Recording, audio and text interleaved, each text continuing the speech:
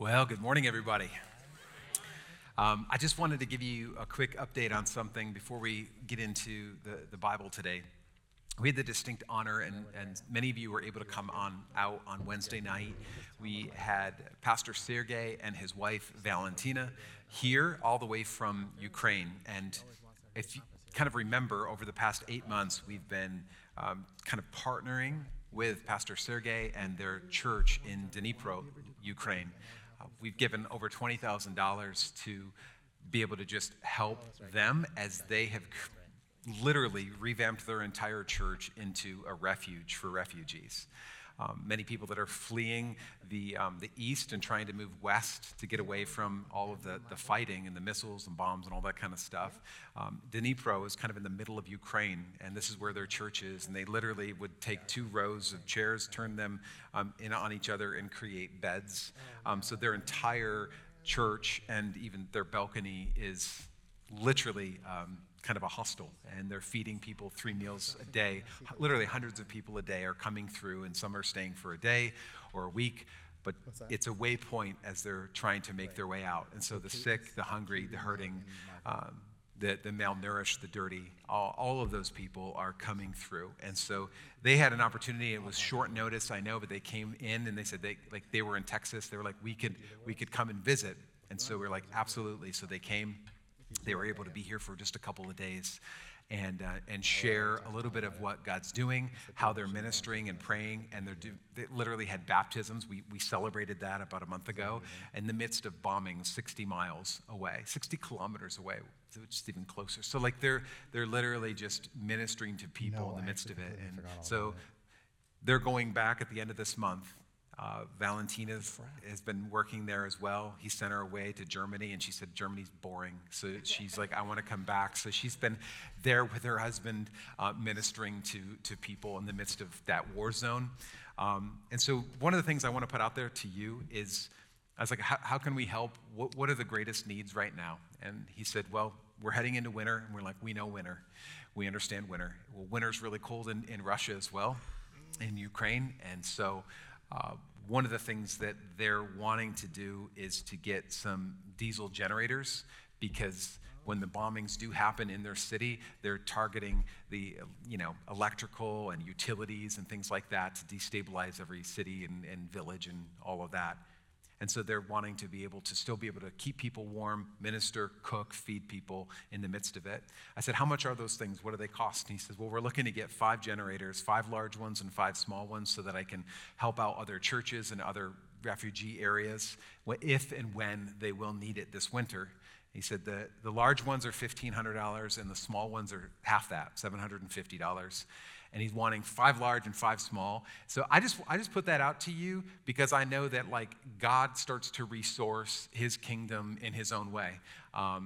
Men's morning prayer, Appeal to Heaven, 5:30 this morning, has already said we've got one of them. And so one of the large ones. So I just want to put that on your heart. If that connects with you, if your spirit kind of leaps towards that, then you can give.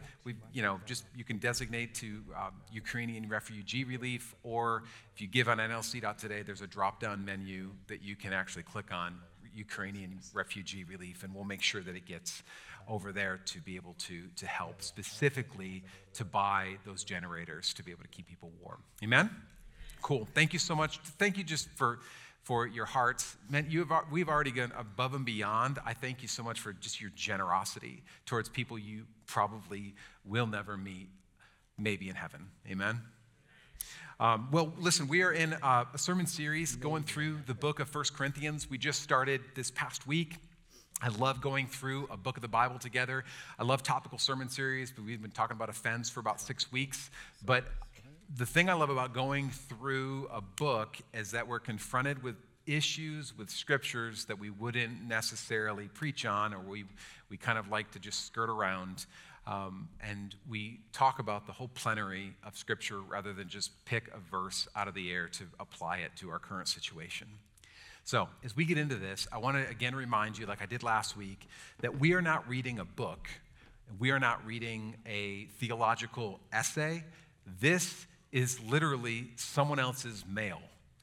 We're kind of reading we're listening to one side of a phone conversation, and there's obviously back and forth. This is one of 3, if not 4, letters that Paul wrote to this church in Corinth. And he's addressing concerns of which we're not quite sure what they are. And he's also addressing questions, answering questions of which we can only infer really through the context clues. We're realizing that we didn't get the other letter or the other communication that was sent to him. He's replying to it. And so what you're going to find as we go through 1 Corinthians is that this letter written to a foreign city 2,000 years ago is so relevant to us today. It's actually staggering. And in case you missed it last week, we talked about divisions in the church. I don't know if you've ever, that still happens today. Cliques in the church, celebrity pastors, which I thought that was a new thing. No, that's been going on for quite a long time. And so today we're going to start in 1 Corinthians chapter 2. If you wouldn't mind standing with me, we're going to read, we're going to read the entirety of chapter 2. It's only 16 verses. And today we're going to be talking about the topic. This is the topic. The topic is this: what it means to be spiritual. What does it mean to be spiritual? Verse 1. And so it is with me, brothers and sisters. When I came to you, I did not come with eloquence or human wisdom as I proclaimed to you the testimony about God. For I resolved to know nothing while I was with you except Jesus Christ and him crucified. I came to you in weakness with great fear and trembling. My message and my preaching were not with wise and persuasive words, but with a demonstration of the Spirit's power, so that your faith might not rest on human wisdom, but on God's power. We do, however, speak a message of wisdom among the mature, but not the wisdom of this age or the rulers of this age who are coming to nothing. No, we declare God's wisdom, a mystery that has been hidden and that God destined for our glory before time began. None of the rulers of this age understood it, for if they had, they would not have crucified the Lord of glory. However, as it is written, what no eye has seen, what no ear has heard, what no human mind has conceived, the things God has prepared for those who love him.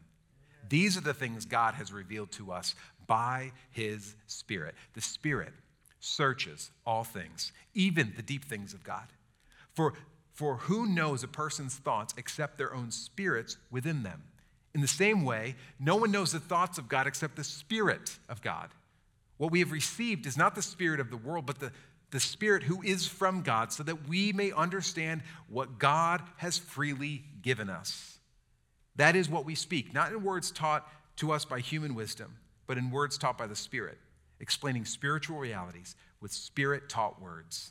The person without the Spirit does not accept the things that come from the Spirit of God, but considers them foolishness and cannot understand them because they are discerned only through the Spirit. The person with the Spirit makes judgment about all things, but such a person is not subject to merely human judgments. For who has known the mind of the Lord so as to instruct him?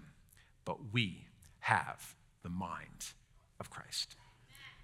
Lord, I thank you that you use this old letter to people we've never met to just remind us what it means to be spiritual.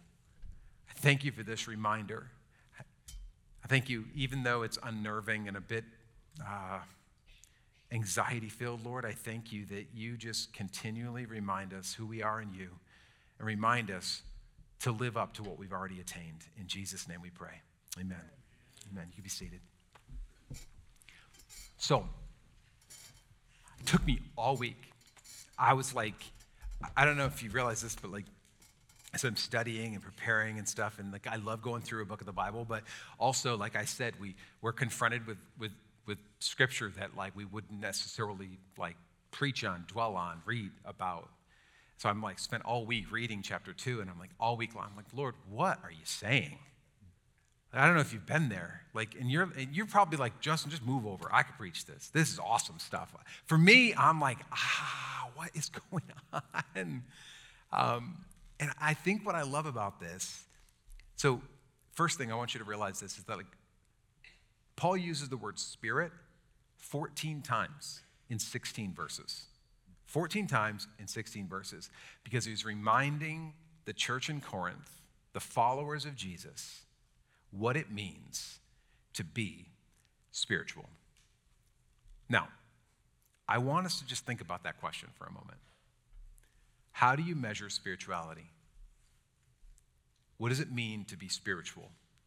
If I were to ask every single person in here, and I was sitting down at Taco Bell, what does it mean to be spiritual? How do you measure it? We would have answers all across the board and all over the place, and all kinds of things would come to mind. For instance, you might define being spiritual with things that somebody does. Like, okay, somebody's spiritual because, well, they pray real good in public. They read their Bible a lot. They serve a lot. We see them serving. They go to church every week. They're really spiritual. Maybe they lead a ministry. That's spiritual. They're able to teach, so they actually know and understand the Word of God. That's spiritual. Maybe they have a spiritual gift that you find captivating. So you're like, man, that person is so spiritual. Maybe they're really deep, and when they talk about God, you're just like, I have no idea what you're talking about. You are so spiritual, right? You know, like there's something, we all have somebody in our mind that we're like, that person's spiritual. Like, this is how we define it, by what they do. Other people might define a person that is spiritual by the things that they don't do. Like, well, a person that is spiritual, or they don't smoke, they don't drink, they don't do drugs. A person that is spiritual doesn't swear. A person that is spiritual doesn't gossip. A person that is spiritual doesn't have sex outside of marriage. A person like that, the person that is spiritual is like, they're so spiritual by the things that they don't do. And Paul, here in chapter 2 specifically, is going to come in and offend every definition that we have of what it means to be spiritual. He is literally coming in to break every religious bone in your body, because he snaps the stick that we so often measure what it means to be spiritual by. Now, while it's good to do good things and bad to do bad things, I get that, but they don't make you spiritual. Right. At best, they make you religious. Right. And this is Paul's maddening point to the church in Corinth. And if you choose to apply it to yourself, it absolutely breaks every religious bone in your body. Because Paul defines being spiritual with this, essentially. I'll put it into words for you. He defines being spiritual by being filled with, being led by, and being empowered by the Holy Spirit. That's it. That's how he defines being spiritual. It's like Paul has this idea that being spiritual is this living, active relationship with the Holy Spirit. And that's really hard to measure. That's we don't have a measuring stick or the list of do's and don'ts, and religion has a really hard time saying, well, I just don't know what to do with that. And it's unnerving, and it's a bit like, okay, but how do you quantify that, Pastor Justin? Like, I get it. It's really hard to measure. That being spiritual isn't about necessarily the things that you do or that you don't do. It's actually a miracle. It's a miracle of what God does in you and wants to work through you. If I go back all the way back, like when I first came to Christ, if I'm going to be very honest, like part of what drew me to Jesus in the very beginning when I was like 8th grade, part of what drew me to him is that I had seen a whole lot of religion and I called it spirituality. Like I saw a lot of devout people doing a lot of devout things, and I called them, oh, that person is so spiritual. And then I met a woman who was my youth leader that showed me what being spiritual really looked like. That it was like this living, active relationship with the Holy Spirit. I was like, I want that. Like, I've seen religion and called it spiritual, but like if this is real, if this is what is truly available to people who call Jesus their Lord and your Savior, like I want a taste of some of that, if that's real. And Paul comes in and he's essentially chastising the Corinthian church, the believers in Jesus. He's saying essentially, rather than being filled with, being led by, and being empowered by the Holy Spirit, they're trying to be spiritual without depending on the Holy Spirit. Let me say that one more time. They're trying to be spiritual without depending on the Holy Spirit. And I think to myself, how often do I try to do that? How often do I just try to well, it's not about this living active relationship. It's about I got to read my Bible more. I need to pray more. I need to be better. I need to do better. I need to study more. I need to know more. I need to understand more. And how often do we try to be spiritual without the Holy Spirit? Because if we're going to define spirituality these days, my goodness, this is all over the place. I mean, you can play around with crystals and rocks and call it spiritual. You can believe in all kinds of things and be like, man, that person's so spiritual. You could do deep bends in yoga and be like, that person is so spiritual. But I just want you to understand, Paul comes writing, it's that's a bunch of hogwash. You can't be spiritual without depending on the Holy Spirit. He defines spirituality in completely different terms. And the first thing that I love he talks about how hard he had to learn to be spiritual as a preacher. And he goes on in verse 3. He says, I came to you in weakness with great fear and trembling. He's talking about when he came to visit them. And we don't necessarily know all the details of all this because, again, it's this back and forth letter writing thing that's happening. But he's like, I came to you with great fear and trembling. In verse 4, he says, my message and my preaching were not with wise and persuasive words, but with the demonstration of the Spirit's power. Now, allow me to be honest with you today. Let me bring you into the world of a pastor preacher every week. I get up here and I preach every week. And I don't, when I say amen, I don't get beamed up to heaven and then come back down next week. I literally, Monday comes for me too. I have family and kids and a wife. I have life as well as every single one of you. And every time I get up to preach, I get nervous. Right now, I have butterflies in my stomach. And you're like, but you've been doing this forever. You appear to be so calm, cool, and collected. I pray that never changes. That when I handle the Word of God, when I preach the Word of God, that there is this weightiness of ministering and communicating God's Word. I hope that never changes. But here is what's maddening about what I've experienced over the past 6 years. There are Sundays where I'm working on my sermon and it's butter, baby. I'm this is gonna be off the hook. This is gonna be amazing. And I'm like, oh my goodness. Monday comes, I'm studying. It's just I'm just writing. This is brilliant. This is awesome. And in my head, man, there are hankies waving. Y'all, I don't know where the hankies are coming from, but you got hankies all of a sudden. In my dream, you guys are amening, and I'm all right, everyone settle down so I can continue, right? Please. Shh, quiet. Ma'am, please, stop. In my mind, y'all get saved just 'cause. Again. You're just this is so good, I want it again. I'm gonna get saved again. Because I want it. Thank you for that. I see that hanky. And I will tell you, this is the maddening part. Without fail, it is dead. I feel the words literally spill off the edge of the stage and go nowhere. And I'm that is not what I expected. This is not how And then on the other side of things, there are times where I come up and I am so feel underprepared.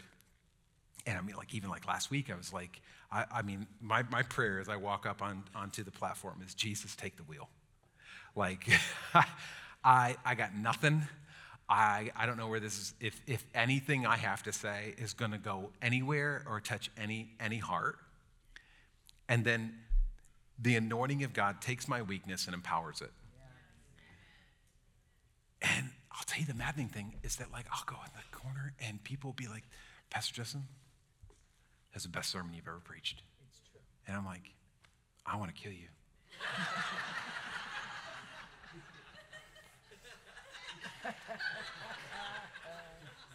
I mean, thank you. But that is this. Now, here's my point. This doesn't negate study. It doesn't negate preparation. It's not saying, well, Pastor Justin, obviously what you should have learned from that is you just need to like go in and be like, what are we going to preach on today? And then just pick and start preaching. Let the Holy Spirit move. Like, I'm not saying that like it's not important, the work and the study and the preparation that goes into it. What it means is this: at the end of the day, I am utterly dependent on the anointing of the Spirit of God. Utterly dependent.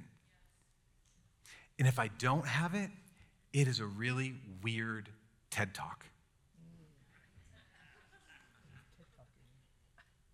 That's the maddening beauty of ministering, preaching, and teaching the Word of God.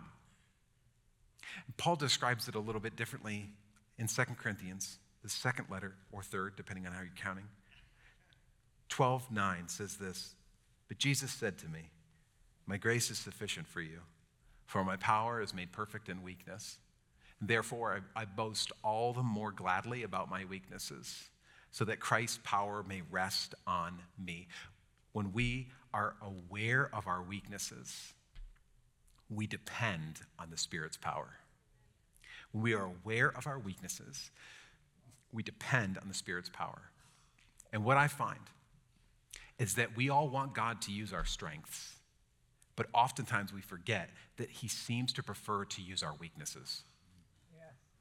And I think it's because we can't get the glory. He does. And it's this thing that we learn and keep learning, and God continually reminds us of day in and day out, day in and day out. He continues in verse 4. He says, "My message and my preaching were not with wise and persuasive words, but with a demonstration of the Spirit's power, so that your faith might not rest on human wisdom, but on God's power." And this kind of goes back to what he was talking about in the first chapter, where he's talking about celebrity preachers and like putting a pastor or a preacher or communicator on a pedestal. When you come, and this is more of just like us as the church, when you come to church expecting a great preacher or an excellent sermon, you may just get that. Great sermon, Pastor. Awesome. But when you come expecting to encounter the presence of God, God can speak through a stuttering donkey and you're going to be blessed by it. Like my goodness, I came with an expectation, not just for a good sermon. I came with an expectation to encounter the very presence of God with the people of God. I come with the expectation that the miracle of God, Christ in me, the hope of glory, Christ in you, the hope of the glory, and the combustion of the activation of the community of believers worshiping together, that miracle is going to happen again, and I can't wait to experience it. When you come with that expectation, you don't leave with, that was a good message. You leave with this utter reality, like, I am so dependent on this. I can't do this thing without it. That is the beauty of the power of the presence of God in your life.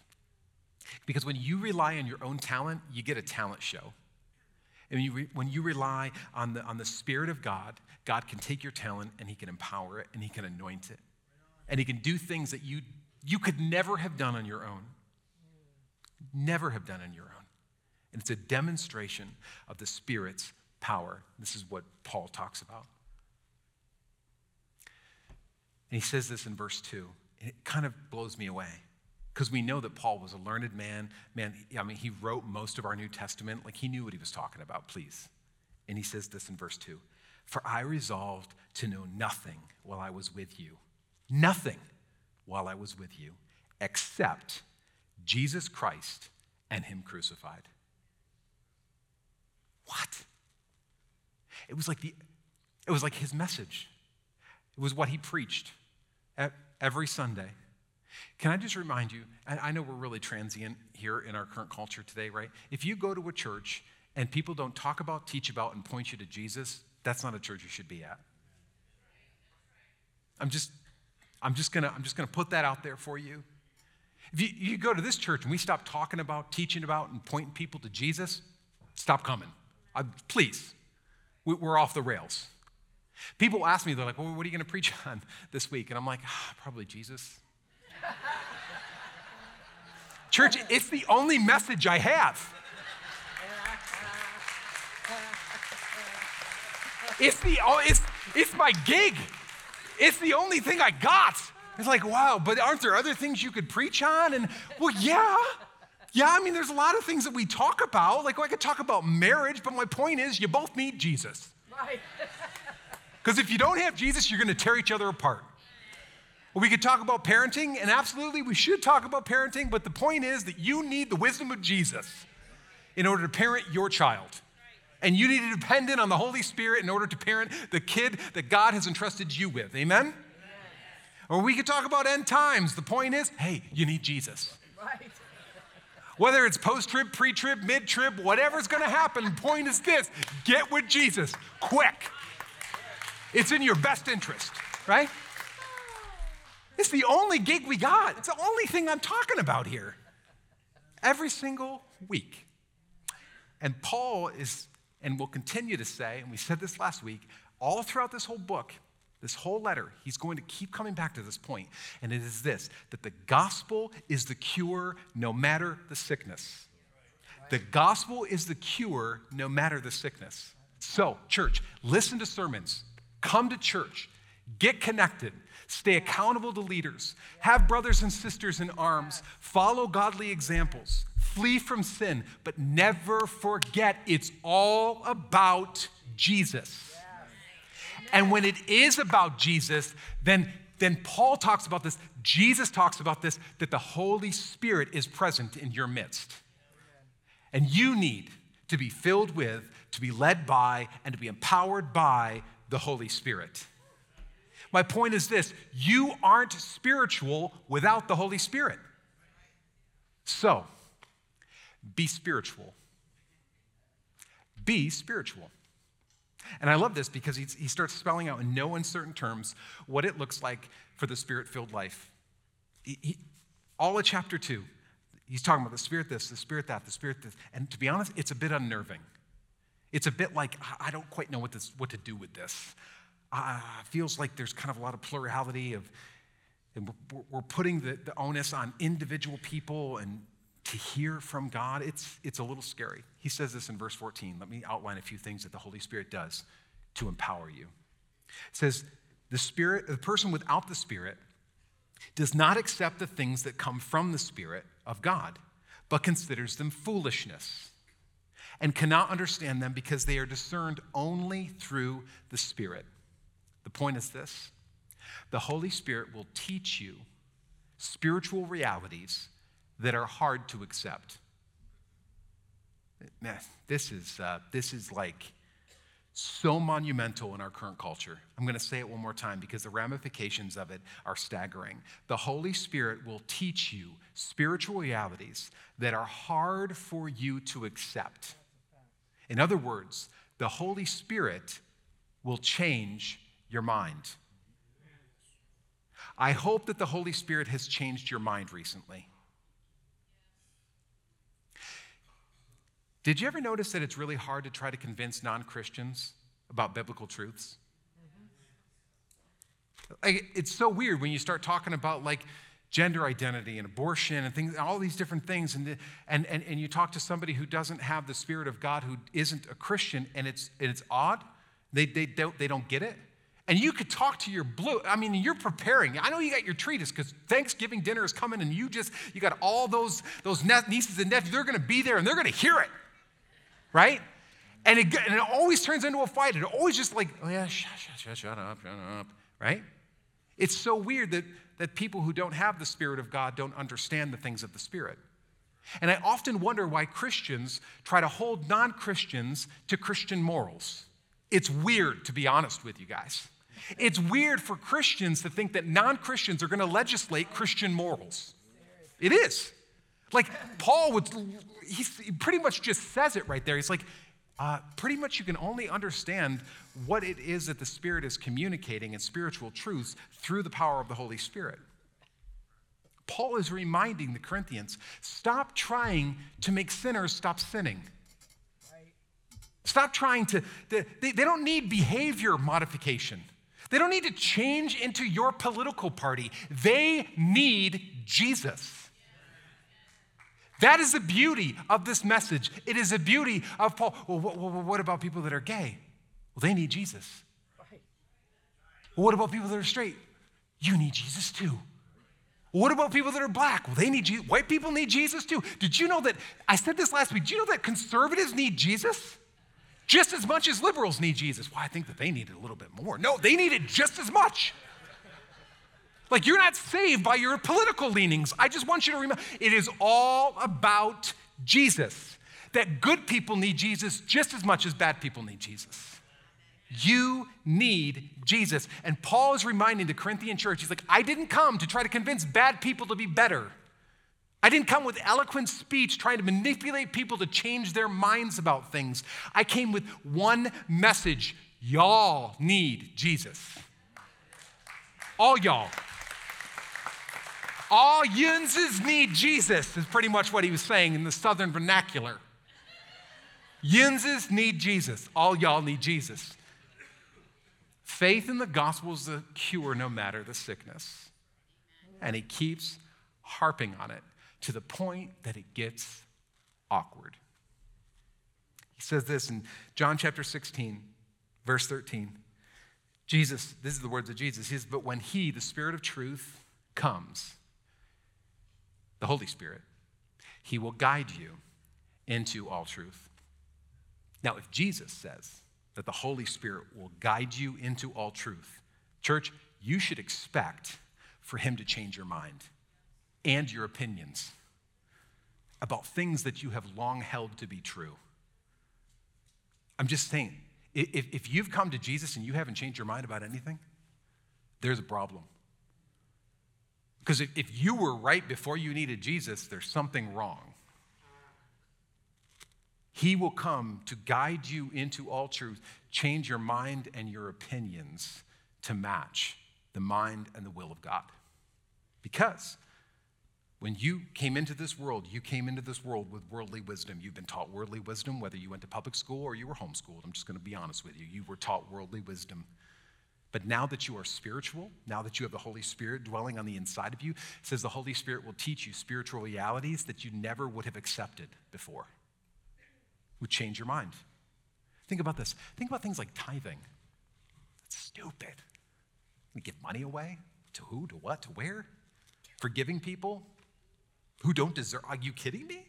Why would I ever want to do that? Servant leadership, like I'm going to come under when I should be trying to lord it over. That's how you make money and how you climb the ladder. Like, this doesn't make sense. Spiritual or sexual morality, like that doesn't make any sense. Just you do you and have fun, and if you feels good, then do it. Like, why in the world would I want to change my mind on that? None of those make sense to the world. They don't. But when the Holy Spirit guides you into all spiritual truth, it may not make sense to the world, and quite honestly, you probably still don't understand it. But you know that you know that you know in your knower that it's true. Have there ever been things that God has convicted you of or led you into a truth? You still don't understand it. It still doesn't make a whole lot of sense to you, but you're like, man, but I know that I know that I know that I know that I know that I know that I know that I know in my knower that it's true. And so you try to convince me otherwise, and I'm like, The Holy Spirit has revealed this to me. He goes on in verse 12, he says, what we've received is not the spirit of the world, but the Spirit who is from God, so that we may understand what God has freely given us. Here's my point. The Holy Spirit will reveal to you your great inheritance in God. The Holy Spirit helps you to fully grasp what you've already received. So please, don't settle for anything less. Don't settle for religion. Allow God to help you to fully grasp what you've already received, your great inheritance that you now hold. The miracle, not of just you believing in Jesus and maybe your sins are forgiven in the sweet by and by, but I'm just saying the true power and authority that rests on the inside of you as a carrier of the presence of God, as the Holy Spirit dwells on the inside of you. Don't settle for anything less, is what Paul would say to the Corinthian church over and over and over again. And he tries to explain it in words that are really poetic. He says this in verse 9. However, as it is written, what no eye has seen, what no ear has heard, what no human mind has ever conceived, the things God has prepared for those who love him. And we read this verse a lot at funerals because we think that it talks about heaven. And when no eye has seen, when no ear has heard, the things that God has prepared for us when we die, all of those things, right? We read it at funerals, and we stop at verse 9. Can I just encourage you, don't stop at verse 9. Go on to verse 10, because everything for Paul revolves around verse 10. He says this, these are the things God has revealed to us by his Spirit. What things? What no eye has seen, what no ear has heard, what no human mind has conceived. These are the things that the Holy Spirit reveals to us by his Spirit. And church, you carry the Spirit of God with you and in you. Amen? I'm telling you, it is the way that God measures spirituality is completely different than us. And it is completely freeing when we finally come to the reality that we just have to live to what we've already attained. My fear is this, that many Christians believe that the Trinity, we talk about the doctrine of the Trinity, is the God the Father, God the Son, and God the Holy Bible. We're okay with the Bible being inspired by the Holy Spirit, but I think that we only scratch but the surface of what the Spirit-filled life was intended to be, what it should look like, what it could look like. And God wants you to walk in the Spirit that he has filled you with, to bring hope that the world has never seen into a world that is desperate for the true power of God in their life. They're desperate for it, and they're looking for it everywhere. And they're finding glimpses and shadows of it in different things, and the occult and all these other things. What would happen if the church of Jesus Christ rose up to realize what they currently have already attained through the blood-bought purchase of Jesus Christ and the Holy Spirit that dwells in them? What if they began to walk in the Spirit-filled life that is already available to them and brought hope and power into a hurting, dying, crying world? What would that do to change the world? He goes on in verse 14, I'll read it again. He says, the person without the Spirit does not accept the things that come from the Spirit of God, but considers them foolishness and cannot understand them because they are discerned, catch this, because they are discerned only through the Spirit. Here's my point. The Holy Spirit will give you discernment because you have, church, the mind of Christ. If you are in Christ, you have discernment. Did you know that? Hebrews 5, verse 14 says this, but solid food is for the mature, who by constant use have trained themselves to distinguish good from evil. The writer of Hebrews essentially is describing discernment in a way almost like a muscle that you have to work out, that you have to train. It's almost like a spiritual sense that helps you make decisions in life. Spiritual discernment. Kind of like this. Like you, no matter where you're at, if you've come to Jesus at all, you'll understand this. Like, have you ever come to this place where you walk into a room, walk into a situation, walk into a conversation, and something is just off spiritually? Mm-hmm. Where you're just like, man. And maybe you're new, new in Christ, or maybe you've been in this thing for a long time, but you know what I'm talking about. Like when you walk into a place and you're just like, man, something's off. Like I'm just not, I don't know what it is, but I'm just not feeling like this is like God's in this right now. And then in the same way, have you ever felt like when something's being communicated or something, like the Holy Spirit is like leaping on the inside of you? And you're just responding to it? Like maybe, let me just give you, like when I was talking about Ukraine, all of a sudden you're like, I never really cared much about Ukraine, the war going on there, but all of a sudden God just like starts to burn something in your heart that you never had before. And he's like, I want you to start praying. I want what's on my heart to be on your heart. Like, that is spiritual discernment. And as we look at the life of Jesus, I think because he's a great example of theology, right?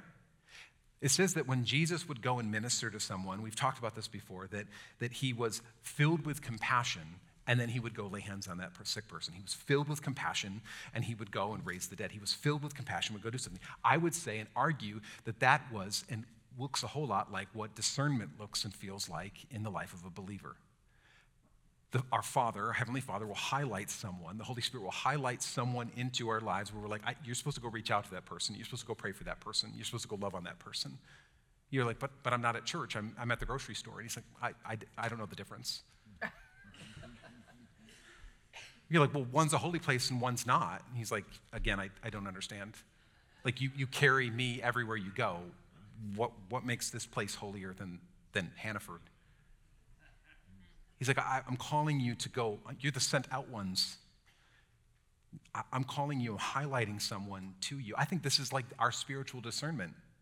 And then there are other times where we look at Jesus when Peter says, no, I'll never let anything happen to you. And Jesus says, get thee behind me, Satan. I would say that that's like discernment too. Not that he was like calling Peter Satan. I think that Jesus was discerning that even though what Peter was saying sounded good, it was not the will of God. And there are times and seasons in your life where something may sound good, but you're like, nope. Like something's off. Listen to that. Like the Holy Spirit wants to begin you to use that muscle on the inside of you to begin to have discernment, not just for the good things, but also for the bad things. It works in both ways. It's kind of like a spiritual internal compass that you kind of know which way to walk. No, I'm not supposed to go through that door. I'm supposed to hold back. Yep, I'm supposed to run headlong into that. This internal compass, it helps you grow and to understand the mind and the will of God. And it's messy. And the Apostle Paul is essentially like, he had to hear from God every step that he went. He went into a new city, and then he'd leave. And then he okay, I'm supposed to go, I'm supposed to leave, I'm supposed to stay. And essentially, he's describing for the church in Corinth his experience with the Holy Spirit. And he's like, I'm encouraging you, Corinthian church, followers of Jesus, blood-bought saints of Christ filled with the Holy Spirit. I'm encouraging you, seek that out. Because it's not just for holy people like the Apostle Paul. Like this thing that is actually available in the life of every believer, walk in what you've already attained. Not because of what you've done or not done, but because of what God's done in you. The miraculous experience of the power of the Holy Spirit. So, church, be spiritual. Stop being religious. Be spiritual. Did you know that not every decision that you make has a chapter and verse that goes along with it? You may be like, yeah, I wish there was, right? I wish I could just lay like, oh, what am I supposed to do? Who am I supposed to marry? Awesome. Okay, great. There are so many decisions. What school am I supposed to go to? Who am I supposed to date? Who am I supposed to get married to? Should I make this investment? Should I hold off? Should I buy this home? Should I not? Like, there are so many times where, yes, you should depend on wise, godly counsel, but you should also depend on discernment. Holy Spirit, what are you telling me to do? How are you telling me to spend my money? Who should I be tying myself to? Holy Spirit, should I make this investment? Holy Spirit, should I buy this? Should I hold back? Because you will never grow in what you don't exercise. And this is what Paul is reminding the church in so many words. And he quotes for them verse 40 in Isaiah, or chapter 40 of Isaiah. In Isaiah 40, he says this in verse 16. He says, who has known the mind of the Lord so as to instruct him? In other words, who can know the mind of the Lord? And that, if you go back to Isaiah chapter 40, that's kind of the heartbeat that Isaiah wrote that in the Old Testament, because he was under the Old Covenant. So he's like, who could know? Who could know the mind of God? I mean, nobody. It's essentially insinuating like nobody knows the mind of God. Only God knows the mind of God. Like, who could know that? Well, I just want you to know, Paul answers that question that Isaiah asked in Isaiah chapter 40. He literally says this, but we have the mind of Christ. Who can know the mind of the Lord? You can. What? You who are in Christ. You who are filled with the very Holy Spirit, the third person of the Trinity. You who God has chosen to put his super on your natural. You have the mind of Christ. And you're like, I don't know. You don't know what I did last night. I'm just telling you, you may not have listened to it, but you have the mind of Christ. And that's crazy. That's insane. If you told Isaiah that, he'd be like, I'm not so sure. That's unnerving. It's exciting. What? So let me recap for you what Paul says to the church in Corinth. He is saying, the Holy Spirit that is in you wants to change your mind, wants to teach you things, wants to guide you, wants to reveal your identity and your destiny to you, wants to give you discernment to make decisions, and empower you through the anointing. So can I encourage you, church, in the same way? Don't settle for religion. Amen. Don't settle for being spiritual without depending on the Holy Spirit. Amen. God has equipped you. So, be spiritual. Amen? Amen? Why don't you stand with me?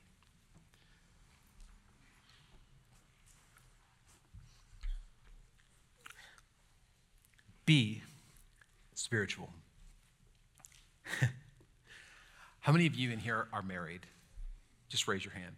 If you are, your spouse is, you should probably raise yours too. Gets awkward. I'm not trying to cause a fight, all right? Here's the thing. If you're married,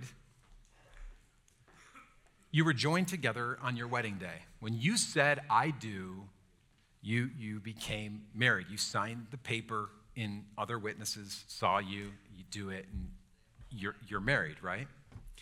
Now, many of you know that getting married is one thing, and marriage is what happens every day after that.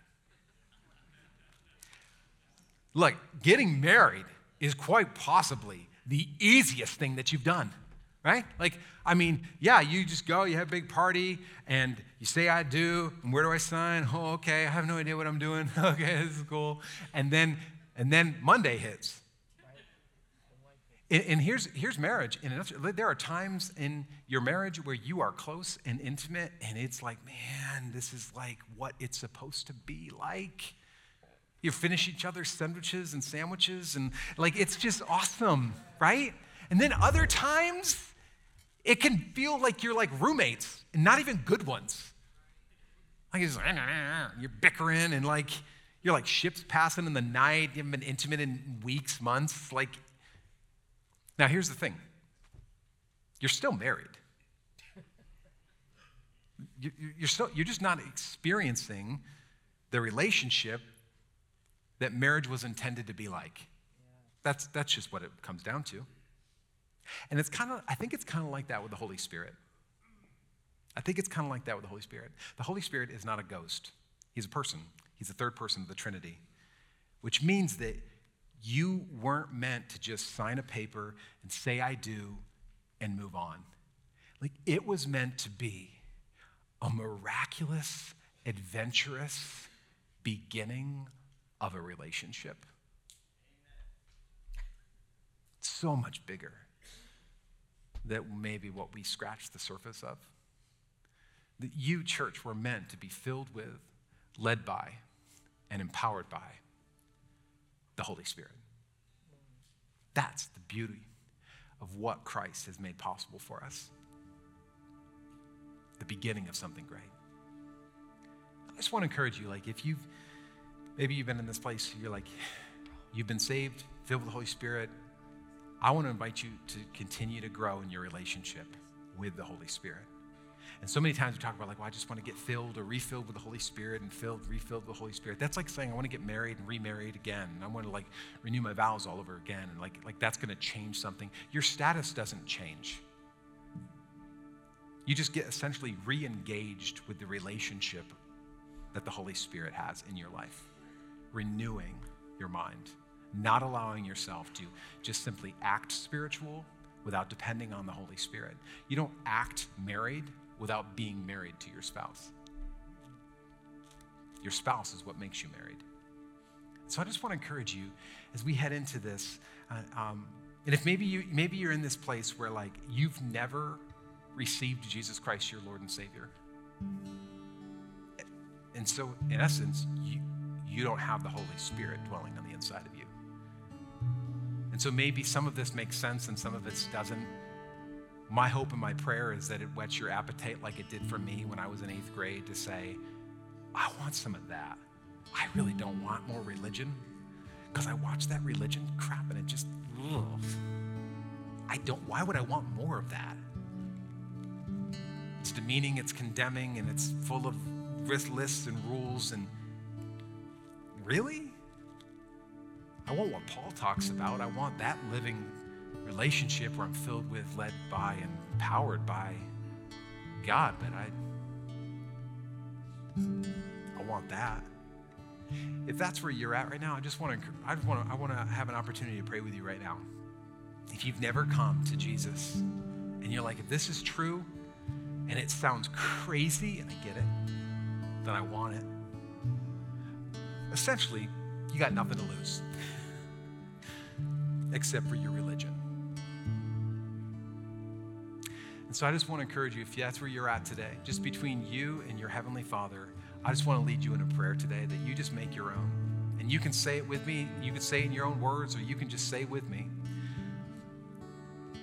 Father God, I thank you for sending Jesus. Because while I was still yet a sinner, Christ died for me. And so, Jesus, I repent for all my sins, of which there are many. And I ask that you would forgive me of what I don't deserve. And I pray for that divine exchange where the Holy Spirit would come, fill me, lead me, and empower me to be all that I'm supposed to be, because I know I can't do it without him.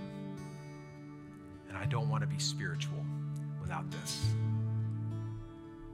So fill me, Lord, overflowing in Jesus' name. Lord, I pray for those that made that prayer right now, that it was real on the inside of them. Lord, I pray that you would confirm it. I pray you'd begin to speak to them as they read their Bible, as they pray, that you would begin to just be a living, vibrant relationship with the Holy Spirit in their own life. Pray you change their mind and reveal things to them, teach them things that they didn't even want to accept, and things that they long held beliefs would be thrown out the door and adopted what you say and your mind and your will over their life. They need Jesus. We thank you for that. As we worship him today, God, I just pray right now, maybe you just lift up your hands. All of you just say, Holy Spirit, have your way in my life. I just renew my relationship with you, Holy Spirit. I pray that you just take off the blinders where I've allowed religion to settle. And I pray that you would have your way in me.